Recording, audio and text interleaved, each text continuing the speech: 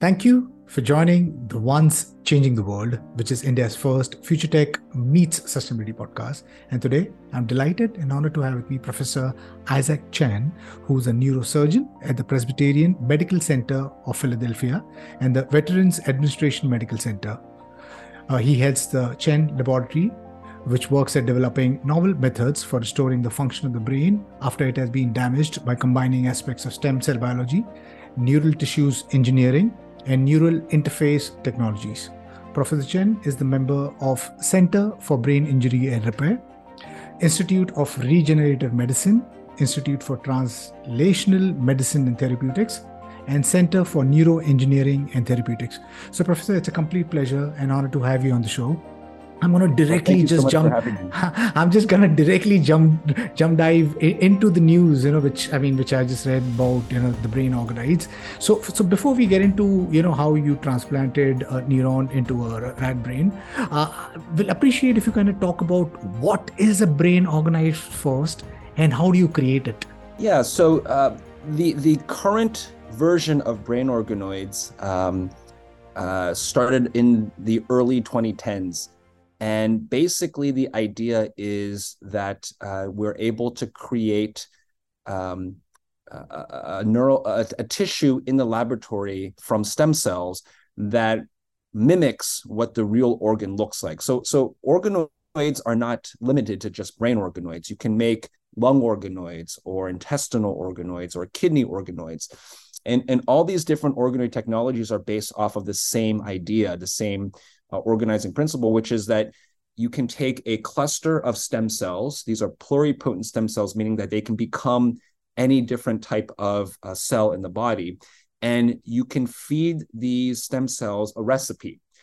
And that recipe instructs the stem cells to become a type of cell and to become a specific type of tissue, much in the same way that each of us developed in our mother's womb. We all started as one cell, an egg and a sperm coming together, and that cell divided many, many, many times to create all sorts of different tissues. And over the years, through developmental neurobiology, many of the signals that control how these different tissues develop in our bodies have been figured out by scientists. And so we can use that knowledge to create these recipes to instruct stem cells in a lab to become similar to certain types of tissue. They're not perfect replicas, obviously, but they get pretty darn close. So you're saying you take a stem cell, turn it into a pluripotent stem cell, put it in a petri dish, instruct it to kind of, grow, and then it becomes these organs, and it's not restricted to just the brain. It could turn into anything, a kidney, a lung, or whatever. When you say you're building a brain organoid, we're sticking to brain organoid at this point in time. If you're doing that, how close it is to a brain? What's the neuron size? What's the how functional is it? I think it is important to emphasize that these organoids are not replicas of the actual organ. There's still a lot of work that needs to be done to refine the technology of creating these organoids. That being said, like I said, there are many aspects of these brain organoids that come very close to what the brain looks like. In talking about brain organoids, there's kind of two categories. The first category are what we call whole brain organoids. These organoids are organoids that have features of different parts of the brain all together at once. So, they have some parts that resemble what we call the cerebral cortex, which is one of the largest parts of the human brain, as well as other parts like the cerebellum in the back of the brain and the hippocampus and all sorts of other features of the brain. They're all a little bit disorganized, but you have those different groups of cells. The other group of organoids are called region-specific organoids. And so in this case, you are creating an organoid just resembling one part of the brain. So you can have a cortical organoid that looks like the cerebral cortex. You can have a hippocampal organoid that looks like the hippocampus. You have a cerebellar organoid that replicates the cerebellum. Now, all of these are relatively small. we're talking about something on the order of a couple of millimeters right now. All right. And there are various reasons for that. But when you look at these organoids, what's really, really interesting is that the types of neurons that develop are appropriate for that particular, specifically talk about region-specific organoids. The cell types are appropriate for that part of the brain, and you start to see some sort of structure develop. That structure, again, is reminiscent of what we see in the brain. So as an example, for cortical organoids, the cerebral cortex, what students might learn in basic neurobiology is it has 6 different layers. And the cells in each of those 6 different layers have different functions in terms of how they're connected with other parts of the brain, other parts of the cortex. And they develop in this particularly interesting way where it's called inside-out development. You develop the lower layers first, and then the upper layers kind of develop later and crawl past the lower layers to create the upper layers. And so you see that type of organization start to develop in cortical organoids. We start to see rudimentary layers. The layers are generated in the right timeline in terms of the lower layers being formed first and the upper layers forming later, and kind of this upper layer cells crawling past the lower layer. So all these different features, you start to see that in these organoids. And in my mind, organoids recreate the brain better than any other technology that's currently available in the lab. And that's why there's such interesting things to study. Lovely. How cool is this? Again, I mean, my mind is blown because you're saying you could take my stem cell and you could, in a petri dish, create a organoid, whether it's brain, whether it will be my brain, with right now. You mentioned there's 2 types of it. One is whole brain organoid, and the second is region specific organoid. We are sitting in 2023. When do you think we could create something which is like really consequential, that we can learn from it so much that we can start thinking about leveraging it to maybe solve some of those really huge neurological disorders that we face? Let me just back up before answering that particular question. What you had mentioned earlier in terms of, yes, we can take your stem cells to create various types of organoids and tissues in a lab. I think one of the holy grails of regenerative medicine is this idea that all of us have within us the ability to create our own backup cells and tissues, right? So at this point, it's already possible. You can do a blood draw from a person, and from the cells in that blood, you can create pluripotent stem cells. So these are called induced pluripotent stem cells. And from those induced pluripotent stem cells, you should be able to create cells or organoids for any part of the body. And this is not science fiction, to be honest. There are already clinical trials across the world where patients are getting stem cells created from either the blood or a skin biopsy or something like that, creating cells off of them. In this case, the ones I know most well about are for Parkinson's disease. So you create dopamine-producing neurons from these stem cells, this patient's own stem cells, then putting those dopamine-producing cells back into the patient to try to treat their Parkinson's disease. This is not science fiction. This has been done. In this field of regenerative medicine, the whole drive is to see how much further can we push this idea. So answering the question that you pose in terms of when can we start using this technology to start to answer questions, I would say probably right now. It's not something that we have to wait into the future for. It's something that is right now or just right around the corner. One of the ideas of developing probably the biggest idea behind developing brain organoids is that you can start to really understand neurological disease, especially those diseases that come about when the development of the brain goes wrong. So there are efforts across the world right now where scientists are creating stem cells from patients with genetic disorders that affect the brain. And from those stem cells are growing organoids and comparing them to organoids grown from stem cells of healthy patients, and comparing the two and trying to understand what are the differences, and can you get more insight into the mechanisms of what goes wrong in this disease, and start to think about what are therapies that can develop off of that knowledge. So that is happening now.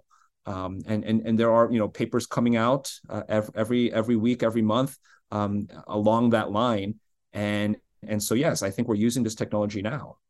Every answer you give me, my mind is actually blown because of the cutting edge of technology of what is happening, and if you extrapolate it maybe 5 years, 10 years down the line, the entire healthcare industry can get completely upended.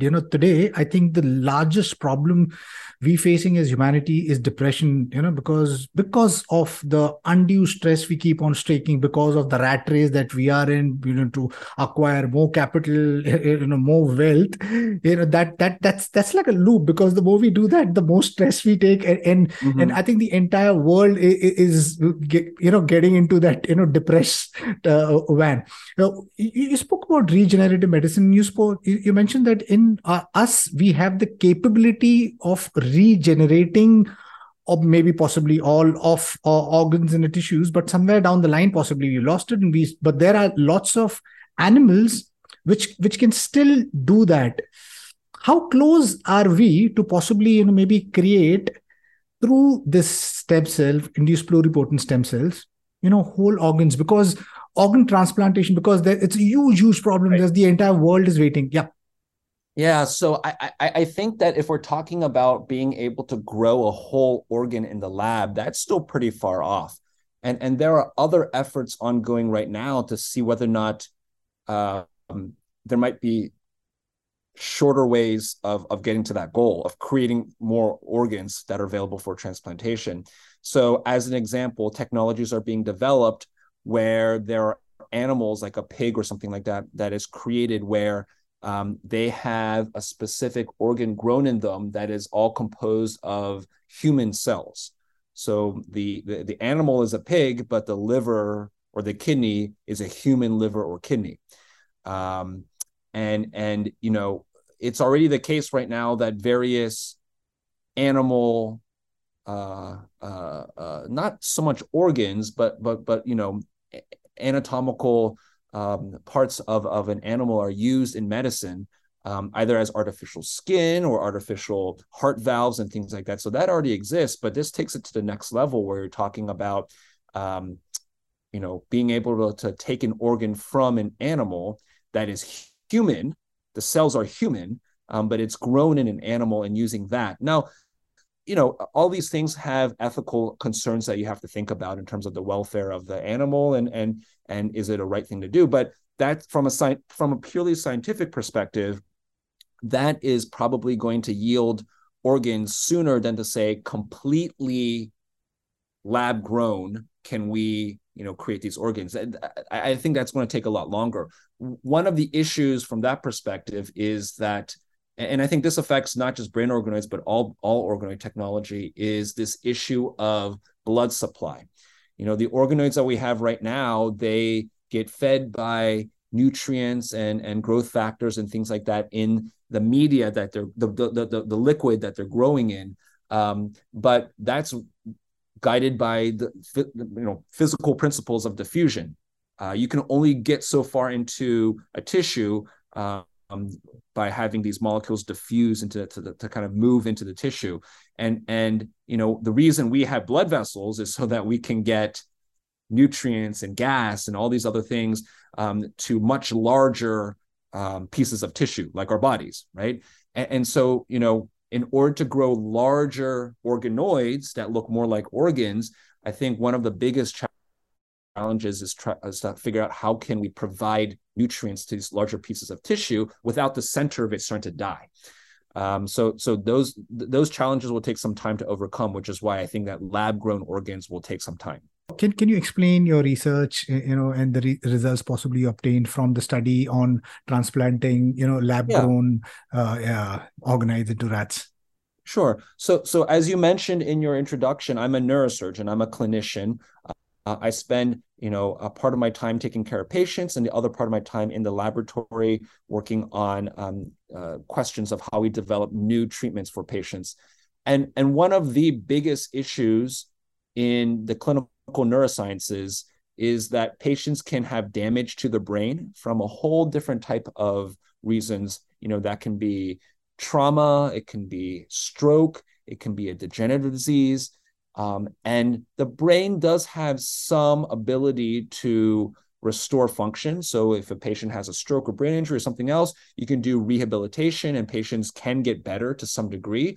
But many times it's incomplete. The numbers I know are more specific for the United States, but between stroke and traumatic brain injury, there are 11 million people in the United States that have problems associated with it, neurological problems associated with it. And there's not much else we can do for those patients. And so, my goal as a clinician is ultimately to try to figure out, can we come up with new treatment strategies to fix these neurological problems in patients with traumatic brain injury, stroke, degenerative disease, all these different things. And to be honest, there's not much out there right now. Like as a clinician, as a surgeon, I can't do too much to help these patients recover. So it's wide open right now in terms of trying to figure out how we can fix these patients. And there's a lot of people that are working on this particular problem because it's such a big problem. And there's a lot of different strategies. One strategy is that we might be able to rewrite the software of the brain, so to speak, by kind of stimulating with electricity to try to get what's still left there to work better in the brain. But it may be the case that some injuries are so extensive or severe that no matter how much you try to rewrite the software code, it's not enough. If you had a computer, you pulled out all these circuit boards and everything like that, at some point, no matter how slick of a computer code that you write, the computer's not going to work. So in those cases, you probably have to put back processors or chips or boards into the computer. And so that's the kind of idea that we're pursuing in the lab right now. If the brain doesn't have enough neurons or processing power, maybe we have to add more back to the brain. And in thinking how best to do this, one of the principles that my lab has been working on is that a tissue with some structure to it might be better than just individual cells that you put in the brain. The brain has such exquisite architecture and structure. And over the many decades of work done by neuroscientists, it's been shown that structure oftentimes informs how the brain itself actually works. And so if we're going to fix the brain as well as we can, we probably have to fix the structure, not just provide more cells, more neurons. And so that's why we were looking at neural tissues and ultimately landed on brain organoids. As we talked about earlier, brain organoids do develop this structure. It's not perfect, but it's probably the best that we have of something that we can create in the brain. You might say, okay, well, the best option in terms of a tissue for transplantation is the brain itself. So can't you just take some piece of a brain from somewhere else and put it into a patient? And that has been tried before. There's quite an extensive list of papers from Europe where they took pieces of brain from a baby rat and put it into an adult rat and showed that, yes, that piece of tissue can become part of the brain. But there's a lot of ethical concerns about that. Where do you get this fetal tissue? So I think that the next best thing is to create something in a lab with structure. And in my mind, again, brain organoids are the best option right now. And so that's why we chose to use brain organoids. And what we were interested in was seeing these brain organoids created from human stem cells. To what degree can they become part of another brain? Now, we're not going to do this in patients right away. So we chose to use an animal model, a standard lab rat to see what happens when you take this organoid and put it into the rat brain. What happens after that? So would you like to elaborate on what happened? Because you've done the research, Yeah, you've yeah, inserted. right. So this took a long time to put all these pieces together, but so just starting at the most basic part, once you put these organoids into the rat brain, and they do survive, and one of the really cool things is that we had these organoids express green fluorescent protein just to tag those cells. And so when we opened things up after we had transplanted the organoids a couple months later, you could use a UV light, a black light, shine it on the brain, and you could see the organoid light up in green. It was pretty cool. And so they survive. And we did a couple of different experiments to show that the organoid neurons were connecting to the rat brain with synapses, the communications, the way that neurons communicate with each other. And so there was a structural connection, but also beyond the structural connection, the organoids were functionally becoming part of the rat brain. So just to explain that a little bit more, in order to show that there was a structural connection, we made use of viruses. And viruses naturally can spread in the brain and cause infections because they can jump from neuron to neuron through these synapses, these clefts that allow neurons to communicate. And so we use these viruses as a scientific tool and showed that if we put the virus into the eye of the animal, you could see that there were connections in the organoid. So the eye had a direct pathway to the organoid. All right. And then to show there's a functional connection, we had the animal was anesthetized, it was asleep, but we had a screen, a computer screen showing different types of visual stimulation. And that was projected onto the animal's eye, which was open. The rats don't really have eyelids that close, so it was open. And we had electrodes in the organoid recording what was happening. And we saw evidence that the organoid was responding specifically to the light. And so that suggested that the organoid had become part of the visual system of the animal. Wow, how cool is that? So here is this human brain organoid, which you inserted into a rat brain, and it's integrated both functionally as well as structurally. That's Awesome. right. Now, so talk to me about when you do this, what are the learnings from this, and through this, what are the brain injuries or the problems that possibly that you will be able to solve, maybe understanding this? It's been held for a long time in neuroscience that the adult brain is less what we call plastic. It's less able to adapt than a younger brain. And that's definitely the case for humans. Children that have a problem with their brain from an injury, they're more likely to recover than someone in their 20s and 30s, who is more likely to recover than someone who's in their 60s or 70s, right? So one thing that we saw from our experiment, which was done in adult rats, is that these adult rats, their brains still had enough flexibility that they could accommodate this new tissue, these new neurons. It wasn't so stuck in its ways that it didn't know what to do with these new neurons. And so that is really, that gives me a lot of optimism, because that suggests that we could potentially put new neurons into a patient's brain, an adult patient's brain, and that the adult patient's brain is flexible enough to accept these new neurons. So that's probably one of the biggest things that we learned from this study, is that, it's not just neural transplantation, putting neurons into a patient's brain. That's not just something for children, but it might work for adults as well. I think that's one of the biggest messages. And in terms of what we can do in the future, I think that the first steps, we're going to be limited a little bit by just the size of the tissue that we can transplant. I was said earlier, the blood supply, things like that. We're still working on that. But kind of the way I'm thinking about this, and I have to give credit to this idea to Dr. Stephen Goldman from the University of Rochester. I met with him very early on in my career, and he brought this idea up to me, is that maybe we can think about these cortical organoids as processing units, processors, right? So one of the interesting things about the cortex is it's thought that there's just many, many of these processors that keep doing the same thing, and these are called cortical columns. There's still a lot of debate and research being done on cortical columns, but it's thought that cortical columns are kind of this basic processing unit of the brain, and it can be kind of used by the brain in different ways.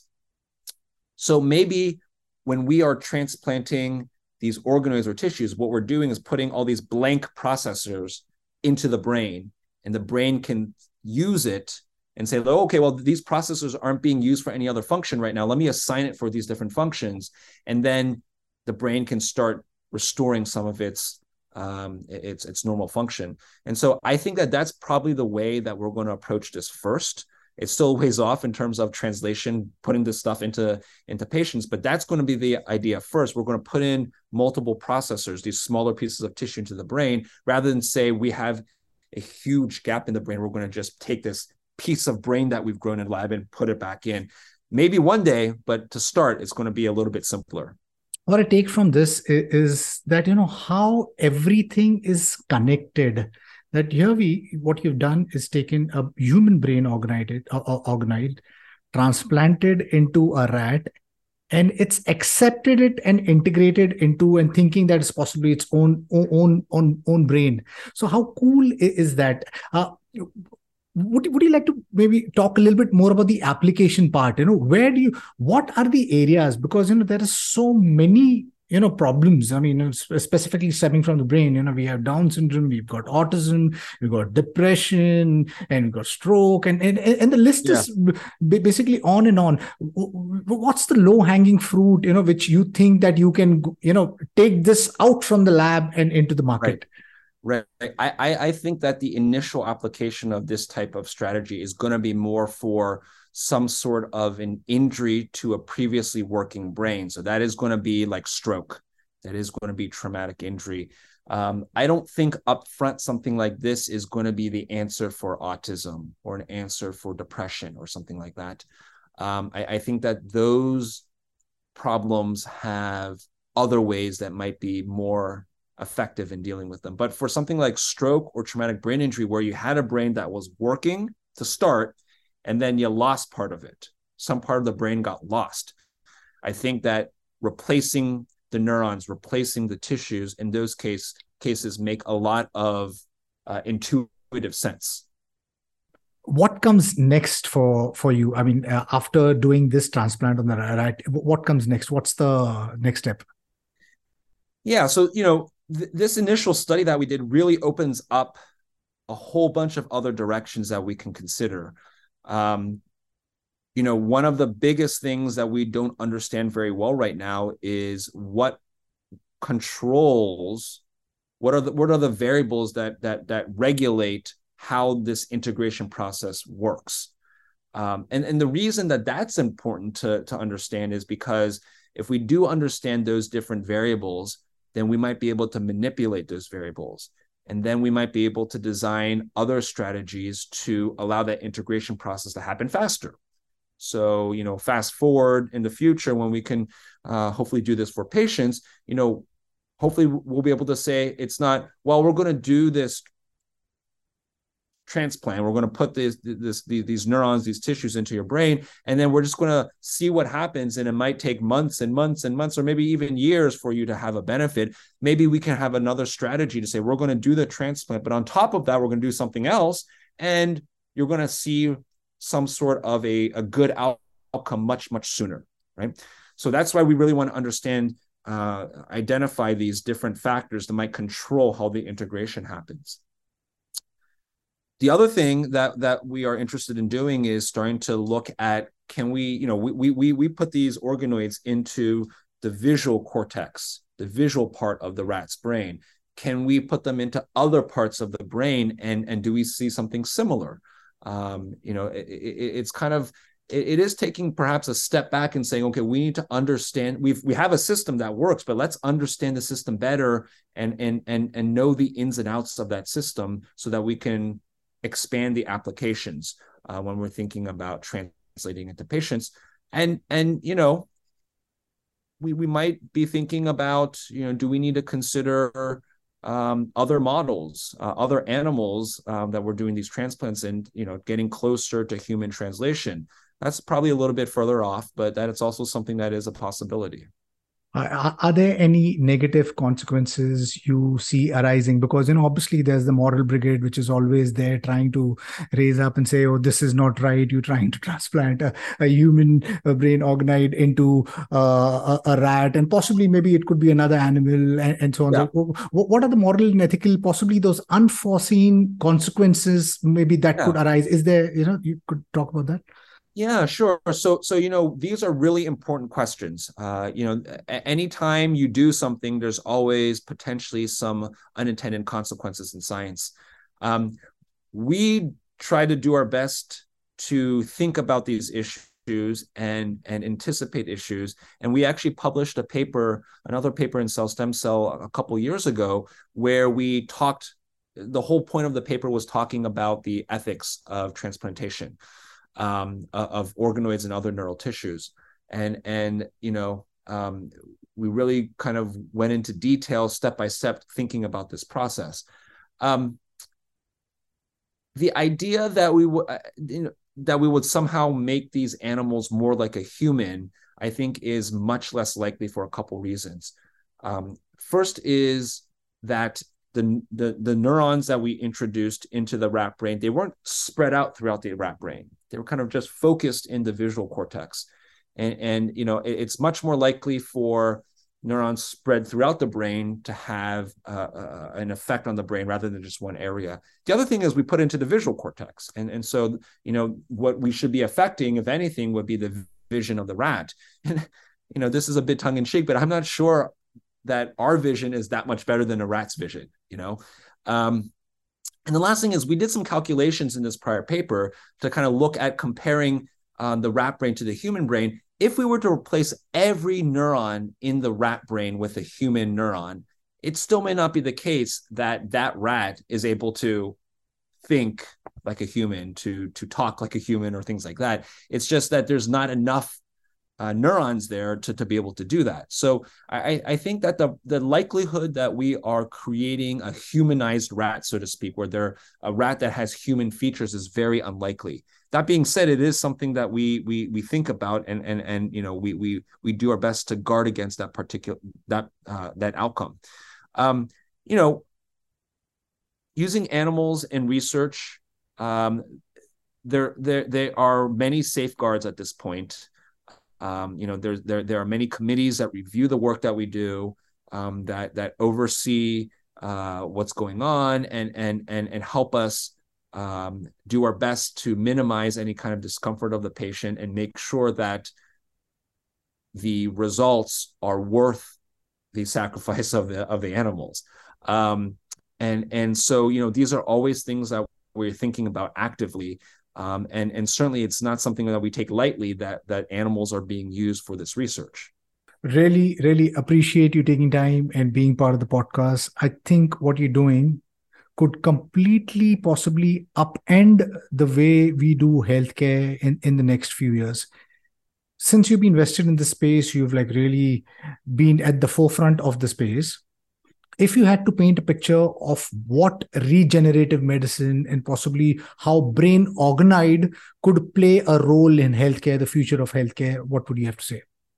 Yeah, I mean, it may be the case at some point in the future that some point early in our life, we have a blood draw that's performed, and stem cells are created, and different organs are generated, and they're kept in some sort of a storage facility where, if we ever have a problem where we need a transplant of this or that, then there is something available to us. If we ever get into a car accident, we have a brain injury, it's like, okay, well, let's stabilize the brain injury, but then we have something that we can kind of order up and fix you with this. That we won't need organ donation will have a supply of our own organs available to us. There's a book by Kazuo Ishiguro, Never Let Me Go, which is really, really interesting because in this particular book, it's talking about people who their only purpose in life is to donate their organs to other people. And so this is a Nobel Prize winning author, and he wrote this very, very interesting book. And that is not my vision for the future. I don't think we'll need something like that because we'll have our own supply of organs. Like it'll be off the shelf. They'll be available to us.